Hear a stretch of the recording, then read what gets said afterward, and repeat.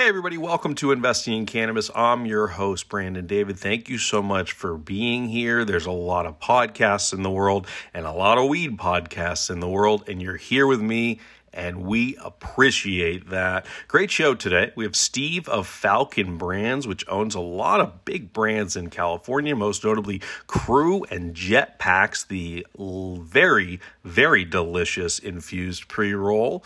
It was a great episode. I interviewed him at his office in Irvine, California, and we kind of took a 30,000-foot view of the industry and where we are, where we've been. He has a great track record and history. He was the CEO of Harvest, CEO of Harborside before that. We talk about what makes a brand and how he's blending sort of traditional cannabis values, street coolness, with CPG and Wall Street and corporate America. Not an easy thing to do, but he does it in stride. His energy is infectious. And it was a super good time. I really enjoyed the interview, and you're going to enjoy it too. I learned a ton. You're going to learn a ton. Tune in, listen up, get acquainted. Thanks to my friend Judson of Bespoke Financial for putting me together with Steve of Falcon Brands. Bespoke has been helping Falcon with their short-term lending needs for a long time, played a big role in their growth, and they can play a big role in your growth as well. Reach out to Judson, tell him I sent you. It's worth a conversation. It's worth a conversation. Thanks for sponsoring, guys. Always appreciated. Let's get into the episode with Steve of Falcon Brands. Steve, so nice to meet you, man. Thanks for having me in the office. We're actually in person. It's great. Amazing. It's great. No Zoom today. Right. We got a nice, the weather's beautiful I out know here we in should be doing this Irvine. outside We too, should. really. We but should, yeah. Anyway, thanks for coming. It's great to meet you in person, and I'm excited to be here. Absolutely. Let's start with an easy one. What is Falcon Brands? Well, Falcon Brands is one of the largest cannabis companies in California. And we're proud of that. We're proud of that because it took a lot of time and effort and capital to get here, and it took even more to stay here, right? I mean, I think that we have 3 of the top 10 selling brands in the state, and it's hard to crack into that top 10 here in California, Sure is. which is one of the most competitive, if not the most competitive, cannabis markets in the world. It's hard to crack in, and it's even harder to stay in year after year. And so, Sure is. Yeah. Well, congratulations. Thank That's you. a feat. Thank you. Just in itself. I want to get into the brands, but first, where does that stat come from? This is something that's very hard to track in the cannabis industry. You're looking at Headset or BDS. that's right. Headset, BDS, and then to your point, anecdotal information from bud tenders and from shops around the state. Because as you know, if you look at Headset data or BDS data, there's certain SKUs that they pick up and some that they don't, and so there's really no concrete, this is the definitive source for sales data. Yep. And so it's And in a market that changes so rapidly, it's hard to really believe any of it. That's right. I mean, honestly, right. Headset's friend of mine. We're close. Cy and I go way back, but it's hard to say. Yeah. It's really hard to say how accurate it is. And Nielsen invested, so somehow there's some credibility there, but That's right. I'm not really sure. But when people tell me that, anyway, a feat nonetheless. You know what? So here's what we can say. One of the largest. Right. And the way that we also triangulate on that is we look at the published sales data from some of the public competitors, and then we know what some of our private competitors are doing in sales, and then we know what we're paying in taxes versus what other people are paying in taxes. And so when you take all of those data points and you stack them together and you're kind of consistently coming out at or near the top, you say, okay, Yeah, we are one of, if not the largest cannabis companies in the state. Right, absolutely. That must have been what attracted you to it. You've only been around, when did you start? Here at Falcon about a year No, ago. not in life. Yeah, I've been at Falcon about a year officially. Interestingly enough, though, I've known about the company for 4 years, and I was contemplating either coming here or Harvest. And ended up going to Harvest and becoming the president there and helping take the company public in 2018. One of the first things we did at Harvest when we went public is we turned around and tried to acquire Falcon. And we loved Falcon because A, we thought it would be a great foundational asset in California, and B, because there are very few companies in cannabis, and you can attest to this, that blend this kind of authentic OG street cred where people are tattooing our brands to their bodies, God bless them, with this world-class professionalism where we have people from Coke and Pepsi and Ford and Black & Decker and Kohl's and Nordstrom's. And so we really are a CPG company. Our DNA is that we're a CPG company. Our widget happens to be cannabis. And then we've got some people on the team who would say, what are you talking about? We are an authentic OG cannabis company. What do you mean it happens to be cannabis? Right. Like we are cannabis. That's what we do. That's what we do, but it's a great blend, right? So we always thought that it was a great blend, and that was why we tried to make the acquisition when I was at Harvest. And I want to unpack that for a second. That's a very interesting idea that you brought up. And it's true. GTI is not cool.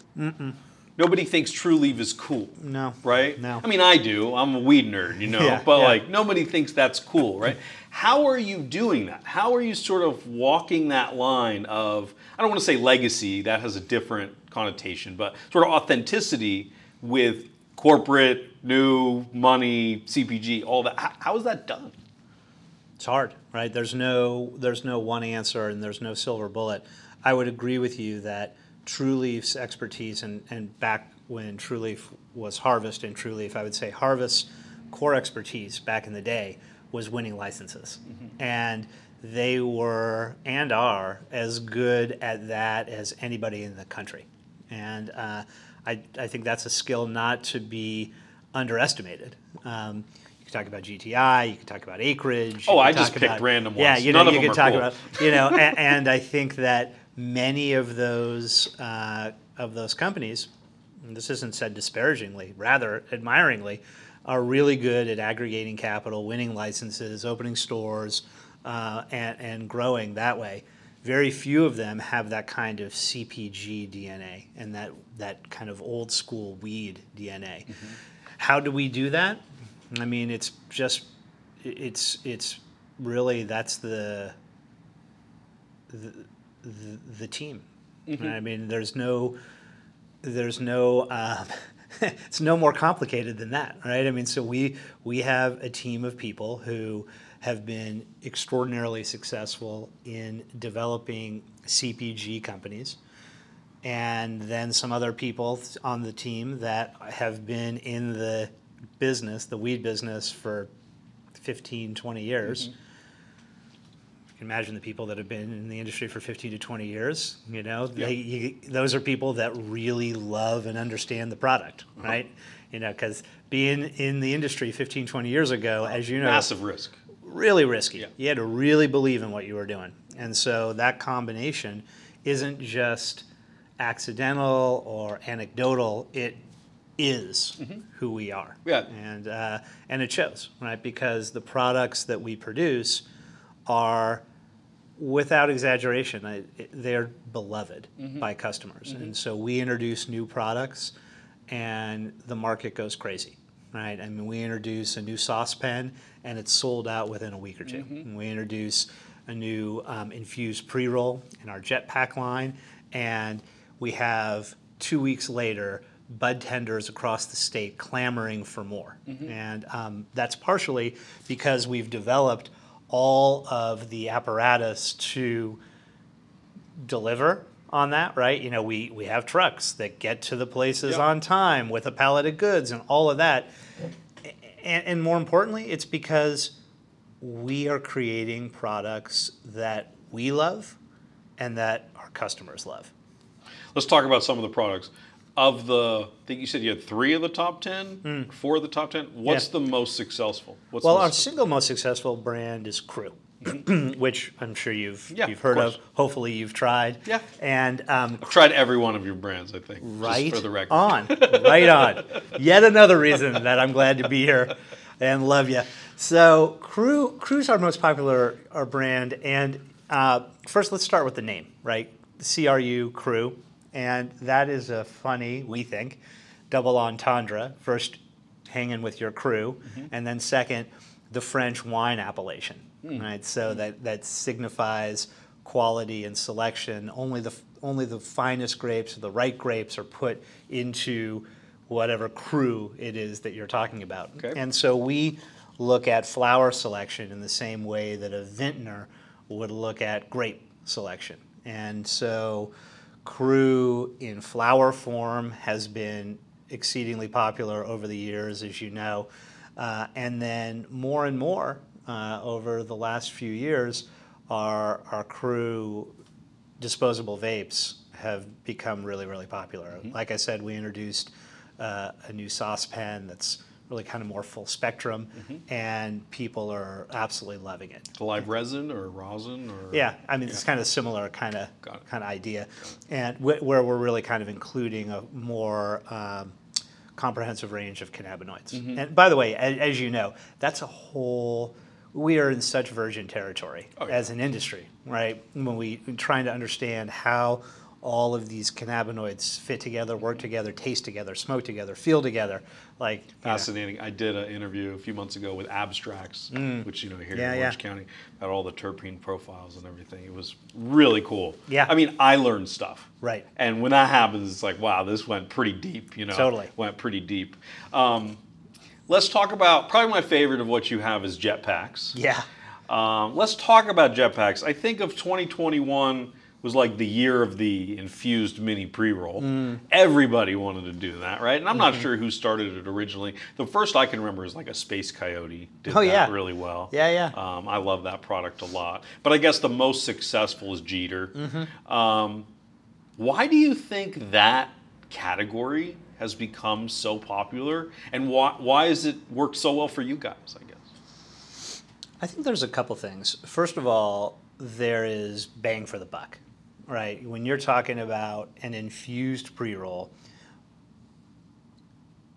these things pack a wallop, right? And so on a value basis, it's a great product, right? And I don't care if you're a high-end smoker, a value smoker, it's a great product, right? Because you really feel like you're getting a high-quality experience at a reasonable price, particularly when you then start infusing with flavors and you start adding some components where traditionally I think the idea was, well, you could smoke for effect or you could smoke for taste, but you might not be able to do both.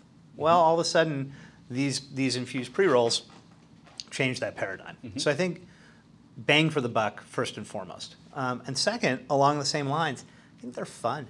Right? They're fun. I mean, the packaging is fun, and the experience is fun. It's a very social thing. And so I think that when you can have that kind of experience at a reasonable cost and be able to kind of share that with friends, it's a recipe for success. I think the other thing about it too is I think that we're going to continue to see form factors for cannabis evolve. Vapes obviously are way more popular now than they were 3 years ago, 5 years ago, and we'll continue to see that evolution. We'll continue to see a rise in edibles. I think that over time we could see more interest in things like sublingual. That'd be an interesting one. That'd be cool too. You want to smoke? Yeah. Now sublingual. Let's try that one. Sublingual Like strips, Listerine right? strips. Yeah, So I think that we'll see more interest in form factors that fit cannabinoids. Having said all of that, the good old-fashioned joint is never going away. Yeah. Right? It's effective, it's fun, it's social, it's powerful, all of those things. So if you can reinvent that old-fashioned joint in a way that infused pre-rolls has, it's a winner. Why do people in this industry continue to underestimate flower? Like, it seems that every business plan I get is trying to get the next wave of soccer moms and lawyers and everything. And I'm not saying it doesn't exist somewhere, but why don't we just say, hey, this is what people want? It's such a great question. It's something that we talk about all the time. And I'm all for hitting soccer moms and new demographics. Like, for example, my mom, who traditionally was not a cannabis user, now occasionally uses a little bit of a tincture to go to sleep. And she finds it highly effective and more effective than an Ambien or something like that. So that's great. We're creating a new demographic and new product categories. And to your point, that's still the 20%, not the 80%. And I think companies ignore the active smoker, the regular smoker, the smoker at their peril. And so we spend a lot of time, to be sure, thinking about what soccer moms or my mom would want. We spend even more time catering to our core, which is people who have smoked, will continue to smoke, and who love the product. I actually think what we're learning is that those soccer moms and other demographics are actually way more weed smokers than we thought. Yeah, that's true. Right? Because they're going into stores, and I don't buy this like, oh, it's too complicated. Like, they see all the different options, and they're picking jetpacks. Yeah. So what does that tell you about where we kind of are? And of course, it's different in different markets, right? California, we have a long history of this. But I find it very interesting, particularly beverages, right? Like, they're 1% of the market. Yeah. And we're putting so much time and effort and money into it. I'm like, maybe not. Okay, yeah. Go ahead. I happen to agree with you on a couple points. First, beverages is really not, it's not in our lineup, and it's really not something that we're focused on. I don't love it, and we don't love it as a form factor, right? I mean, so the efficacy is not there compared to other kinds of cannabis products. And also, if you think about it logistically, it's hard to transport, it's hard to store, you got to keep it cold. It's a nightmare, right? I mean, you think about that versus what we were just talking about before, the sublingual strips, it's the opposite, right? Sublingual strips, you get like 15 strips in a little container that's a centimeter by a centimeter. Yep. Super effective. Yeah, right. So, and I'm not saying the market's going to go to that, but as a form factor, it's far more efficient as a delivery mechanism than beverages. So I think that trying to overthink or reinvent the cannabis industry to follow other industries is a mistake. And so beverages, I think, is a prime example of that. You can't say, look, beverages this is the right form factor for alcohol, so therefore it must work for cannabis. It's not true. I love it when people say, well, we've been consuming beverages forever. Yeah. Like, well, we've been smoking forever too. Yeah, yeah. Like, yeah. You know what? We've been eating bread forever, but I don't think that every cannabis product should be baked into a loaf. Right? Baked. That was almost. You almost did it. Almost. I mean, maybe we should do it, right? We've been riding horses forever. I mean, like, so. Do you think that because we've got all these CPG and Procter and Gamble and Johnson & Johnson people coming in, do you think that they want to work on that side of the product spectrum because it's what they know, because it's what they're comfortable with? Yeah, I think that's possible. I also think that the whole cannabis industry, if you step back and think about it, is so new, right? And so I think there will be a lot of false starts, right? And there will be a lot of dead ends, meaning a form factor or a product that people think is really interesting, and then it turns out the market just doesn't accept it. Beverages or sublingual strips, for that matter, right? I mean, if you had asked me 5 years ago, I would have said, that's going to be awesome. By 2022, that's going to be a really big product. It wasn't. Now, on the other hand, and this is the other point I was going to make, as long as I've been in cannabis, which isn't as long as some other people, but long enough. 5 years. I remember I was on a panel 4 years ago with a bunch of people from some of those MSOs that we were talking about. And the question was asked, what about flower? And one of the fellow panelists confidently predicted flower is going to be done in the next, I can't remember if he said 3 years, 4 years. I think it's by now. I think it was by 2022. Mm-hmm. And I think all of us looked at him a little skeptically, but the other panelists were pretty enthusiastic that if it wasn't gone, it was going to be substantially gone. And I think that obviously that's not true, right? Mm-hmm. I mean, that's to paraphrase Mark Twain, the death of flower has been greatly exaggerated. And I think it's exactly your point that we don't need, as an industry, to reinvent how cannabis is consumed. We just need to make each of those categories better. And we need to figure out how to make money doing it. Well, there's that little thing, right? Well, the thing about it, what we have figured out, and we're one of the few companies in California that does make money, is that California, like many other states, but let's just focus here, there's an illusion that California is a completely wide open field that anybody can join in the fray and compete. There's this idea that if you and I tomorrow started a brand, we could just do it. Mm-hmm. But that's actually not the way it works, because regulations are tough and taxes are tough and competition is tough. And so the only way to be successful here is to have scale. And it took us 5 years and $50 million to build scale. I mean, now we have cultivation and manufacturing and processing and distribution. We're one of the larger distributors in the state, but we only distribute our own products. We have a couple of retail stores, and we're opening more. All of these took time and were hard-earned victories along the way. And that combination of things has enabled us to be profitable. But Are there parts of that supply chain that you wish you didn't own? No, to the contrary. For us, at least, we want to own more of our supply chain. So, what don't you own? Well, we don't own enough cultivation. Okay. And so, I'm not an advocate of owning millions and millions of square feet of cultivation if you don't know where. You're not Glass House. Yeah. Well, I mean, they never name anyone, right? So like, I said it, not you. It's fine. I think that's a hard strategy, right? It's a hard strategy to own massive cultivation where you don't know where that cultivation is going to end up each month.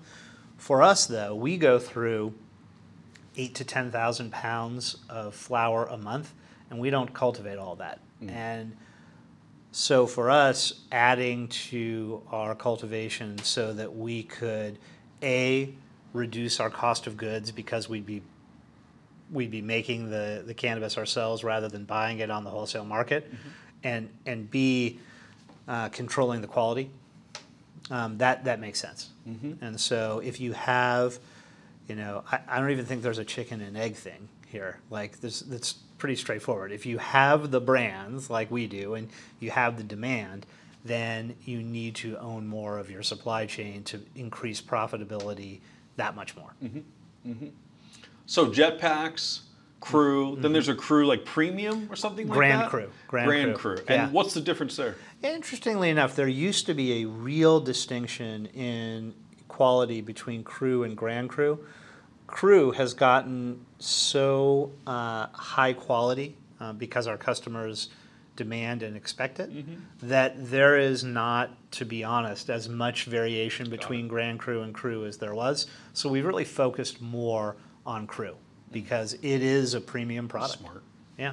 And I think that that's another key piece to why we've been successful. We're always out in the market, listening, evaluating, talking to bud tenders, talking to consumers, and so we're steadfast on quality and consistency. We are not as steadfast on this product needs to be in the market at all time, and we will never change it, and we will never change our set of products, right? And so, because we listen, we rolled out the saucepan, and we rolled out some of our Jetpack products that you like and people are loving, and that's just really understanding the market and being consumers ourselves. Mm-hmm. What's in the pipeline? What's being developed? You know, we are developing this dramatically new piece of cannabis that you don't even have to touch or look at. It actually is 10 miles away, and it just makes you high. No, that's not it. So that would be cool, though. High by sight? Yeah. Virtual high. Meta high. Yeah, that's good. Metaverse, There we go. Yeah. That's what we're developing. Meta high. Yeah.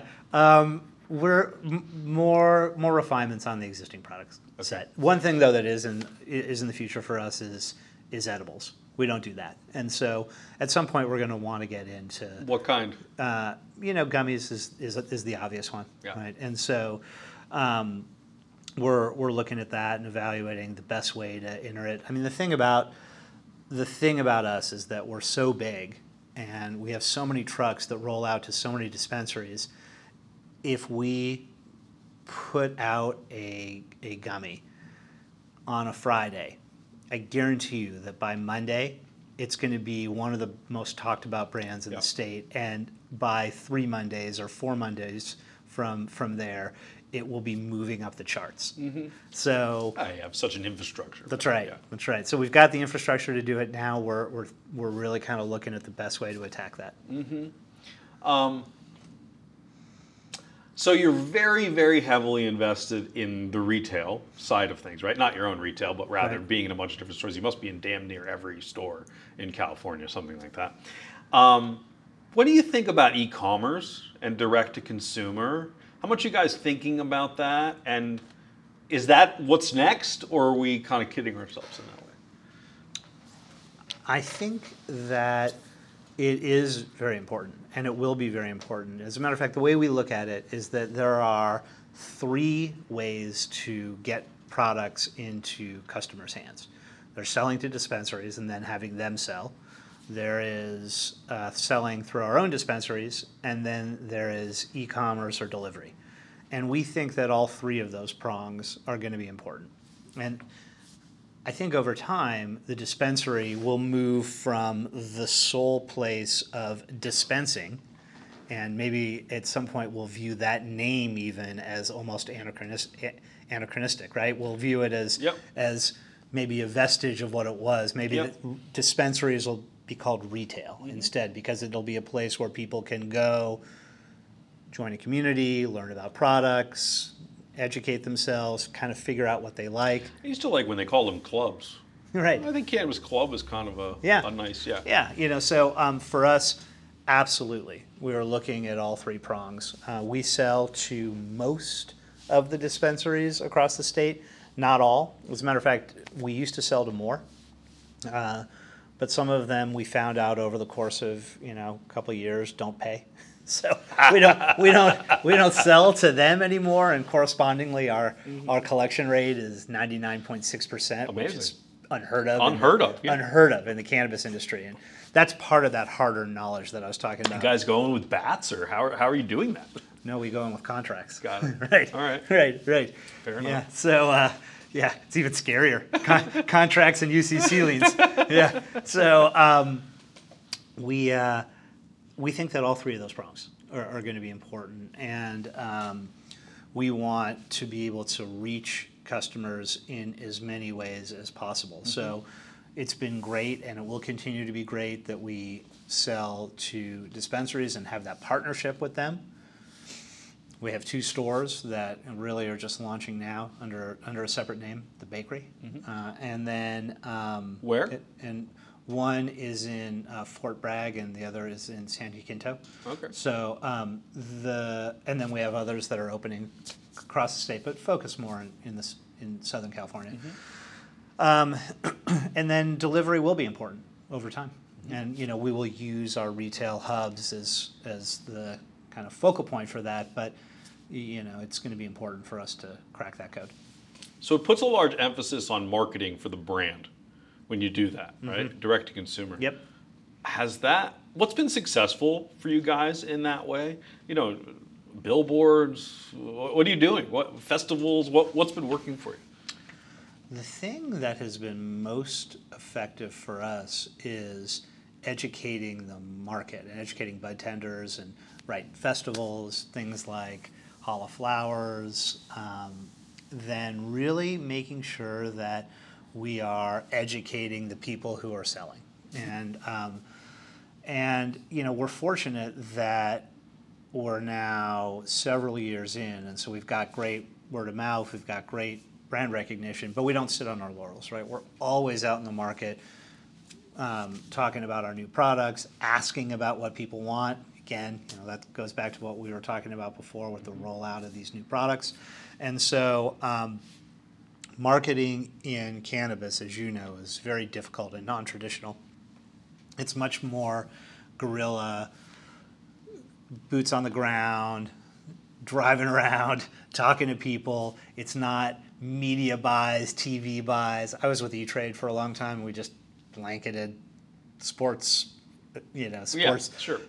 With TV is so powerful. With TV ads, and we were like, and we're done with our marketing. That was easy. Yep. It's fun. You hired someone else to make the commercial. Yeah, it's fun. Yeah. Right. That's exactly right. They'd come into our office. They'd show us the commercial. Yeah. We'd say, "We love it." Great. We'd put it on the air. That was marketing. That was fun, easy marketing. Yeah. Right. Don't tell the old marketing director, but that was easy. This is hard. But if you do it repetitively, day after day, week after week, month after month, as we've done, we've got an amazing creative team, then you start to see the cumulative results from that. Mm-hmm. So all of this is super expensive. You mentioned it's taken $50 million odd dollars, something to do this. Where did that money come from? Tell me about the fundraising journey a little bit there. We've done a couple of private rounds, and then the majority of that was actually invested by Harvest. And Harvest / TrueLeaf is now a 9% shareholder in the company, and so we were fortunate that along the way we had individuals and companies that saw the vision and saw that you could create a really large, successful, dynamic company in California, but investments required. Do you need to raise more? I think the answer is yes, right? And the reason that I'm smiling is that any cannabis company ever that you ask that question to will answer yes, right? I mean, yes, we want to expand more in California, and yes, we want to expand into other geographically proximate states that have like characteristics, and yes, we want to add edibles, and all of those things require capital. So yeah, we're looking at a number of different ways to bring in capital, whether it's through debt or equity in a private way. If we go public, I think we're pretty committed to eventually going public when the markets get a little bit better, because we think that's probably the best way to access the capital markets.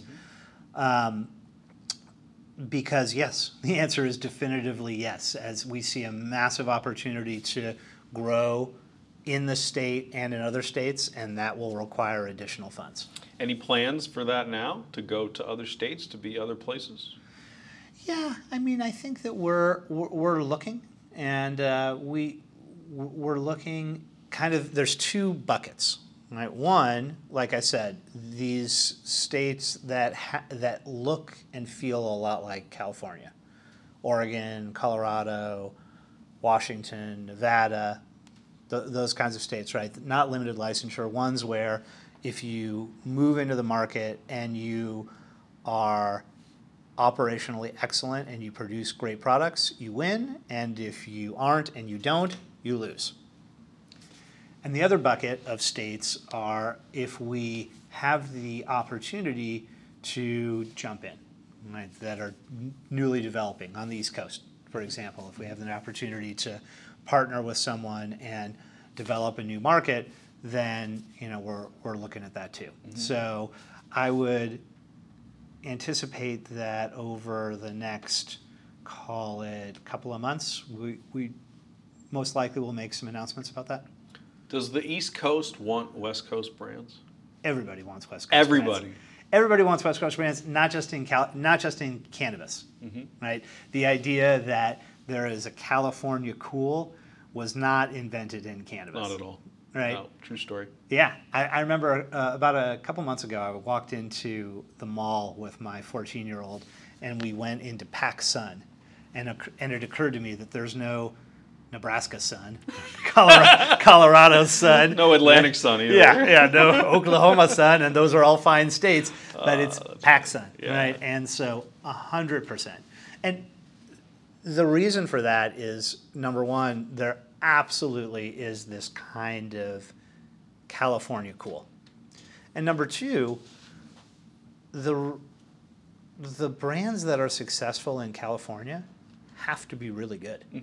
Right? I mean, because it's the most competitive market in the country. And so if you're in Massachusetts or New York or Ohio or you name it, of course you're going to want some of the products that have won in the most competitive market in the world. So it's both of those things. Interesting. So fascinating to see how that's going to work. I was just at MJ Unpacked, 2 weeks ago. Yeah. Everybody's just expecting that these big New York licensed companies are going to just buy them. And I'm like, well, you might want to have a plan B. I don't, you know. Let's switch gears a little bit. Let's talk about you, sort of the person behind the company here. What kind of consumer are you? Are you a flower guy? Obviously your own products, but what are you into? Well, two things. First of all, I'm really not the guy behind the company. I just want to be clear on that point. I joined the company because there was an amazing group of founders that had started it. And it's been a real honor to be here for the last year. And the reason that I was really excited and continue to be excited is because I really think that we have the best team in cannabis. And so that group of founders, like I was talking about before, has this amazing blend of cannabis and non-cannabis experiences. So it's been amazing working with the team. What do you think you're like to work for? What am I like to work for? Oh, amazing. Amazing? The fucking best. You seem like fun. I don't know. Can I say that can I use the F say word? whatever you want. Yeah. Oh, yeah. Look, I think I really care about two things. First of all, about the end result, and I also care about how we get to the end result, right? And I feel strongly that there is a right way and a wrong way to do things. And when I say things, it could be our processes and procedures, or it could be how we treat each other, how we treat our external customers as well as our internal customers. And I have been really fortunate to be in some great companies. I've had great mentors. I've had the opportunity to say, wow, that's great. Wow, Mitch Kaplan, my mentor at E-Trade, he's amazing. I love the way he's putting these things together. I want to try to incorporate that. And then over the course of 25 years, you can imagine that I've also been in situations where I've said, that sucks. I would never want to do that. And I want to make sure that as a company, we're never doing that. And so, I try to do the things that I like and have seen work, and I try not to do the things that I think suck and don't work. It's very complicated, I know. And the last thing I would say is, and I think this is a hallmark of any good organization, and I think it's certainly true here, many companies talk about transparency. Very few companies are transparent, right? And so transparency isn't a motto that's up on a whiteboard or on the walls that people kind of see, but the words don't mean anything. And transparency isn't selectively, occasionally telling people things, only good things about the company. Yeah. Right. Transparency is transparency. And transparency is A, being really articulate about where the company is and where you want it to go, and then B, how you're doing on that journey. And I think that Falcon has always been a very transparent, very inclusive organization. And so one of the things that I've tried to do is just continue that legacy. If you weren't doing this, what would you be doing? I love being involved in industries that are developing, where the undiscovered country lies before you. And so one of the reasons that I got into cannabis is because it reminded me of the early days at E-Trade, the company I was just talking about. And so in those days, in the late 90s and early 2000s, we felt like we were completely reinventing the financial services industry. I think you were. And we were, to a certain degree. And it was exciting. And it was the thing that was so exciting is that we really felt like we were bringing this tremendous value to customers. I mean, think about trading that used to cost people several $100s, if not even $1,000 to place a single trade, and we brought that down to $14.99. Same thing with online banking, right? When all of a sudden we exposed the fees, the hidden fees that everybody was paying, and all of a sudden we were giving people 2 or 3% more in their interest rates and better services and better delivery and. I mean, it was really exciting. And so the same thing here. And the reason that I got involved in cannabis at the beginning is because I felt like, again, I would have a chance to be involved in inventing an industry. And that's been really gratifying. So the journey is not done by any stretch here in cannabis. So I'm not looking to leave. But to answer your question, if I wasn't involved in cannabis, I'd be looking for something like online financial services in the late 90s or cannabis in the 2020s, where there was this industry that the rules were being written and the whole future was unexplored. I'm much the same way. So I did tech startups all in my 20s.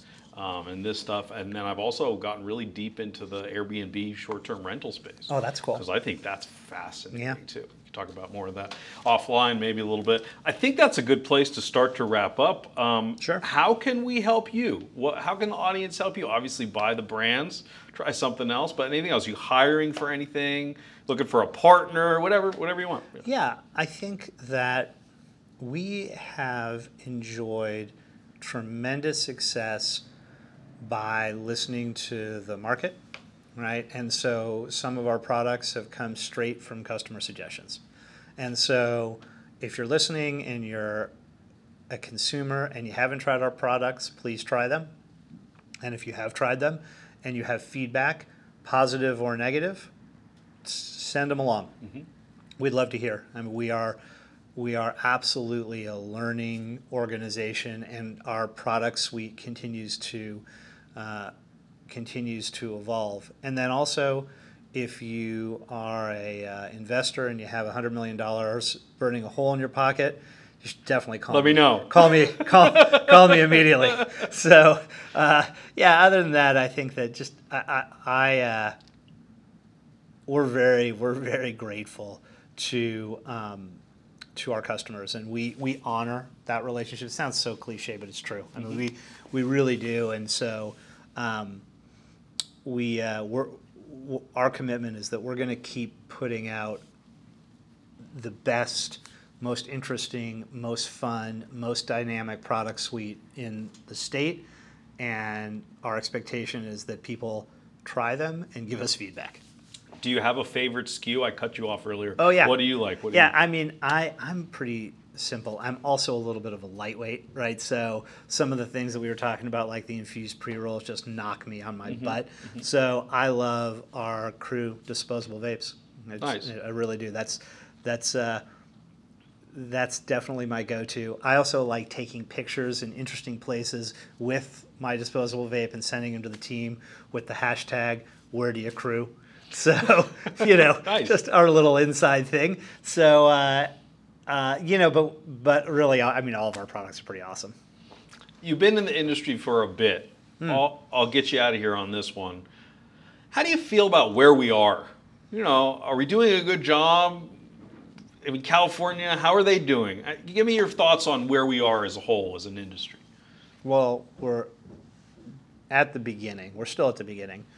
Maybe we're in the second inning of a 9-inning game. Third. If. Yeah, somewhere in there, right? I think that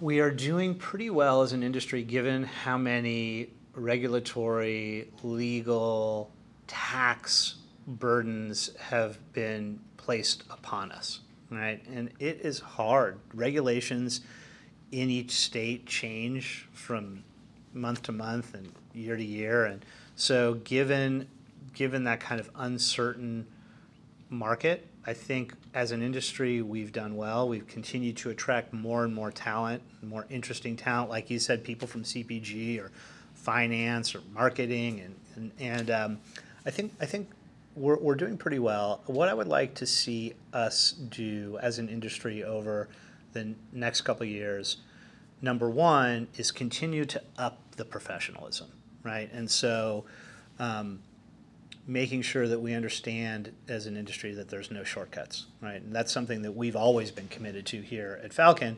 And I mean, I don't want to sound moralizing, but I just want to make sure, I'd like to see other companies have that same standard of care that we have. And number two, I think that we also, as an industry, have an opportunity to make sure that that the leadership in this industry doesn't look like financial services or doesn't look like many other industries, right? And I say this as a white male, but where it's not all white males, right? But it is still largely today. It is, and that's kind of a. What do we do differently? Hire, and continue to look at who's doing really interesting things with brands or with new companies, and just put a real thoughtfulness into that. And I think that it's because it's such an area of focus early on. And it's so early in the industry, we still have that opportunity. So yes, you are correct that right now at this moment in time, if you look at the leadership of most of the MSOs, it is predominantly white males, and not entirely, but predominantly. But we're still early enough in that it doesn't have to be that way. I agree with you. Just the fact that you have to start somewhere, right? And the fact that we're talking about it, that two white guys on a weed investing show are talking about this, means we're doing something in the right direction, I think. And it's going to take time. Yeah. It's going to, we need to get there. But I agree with you. I'm optimistic about it as well. Yeah. Steve, it's been awesome, man. Thank you so much for joining me. Thanks for having me at your office. It was a lot of fun. Thank you. Yeah, anytime. This is great.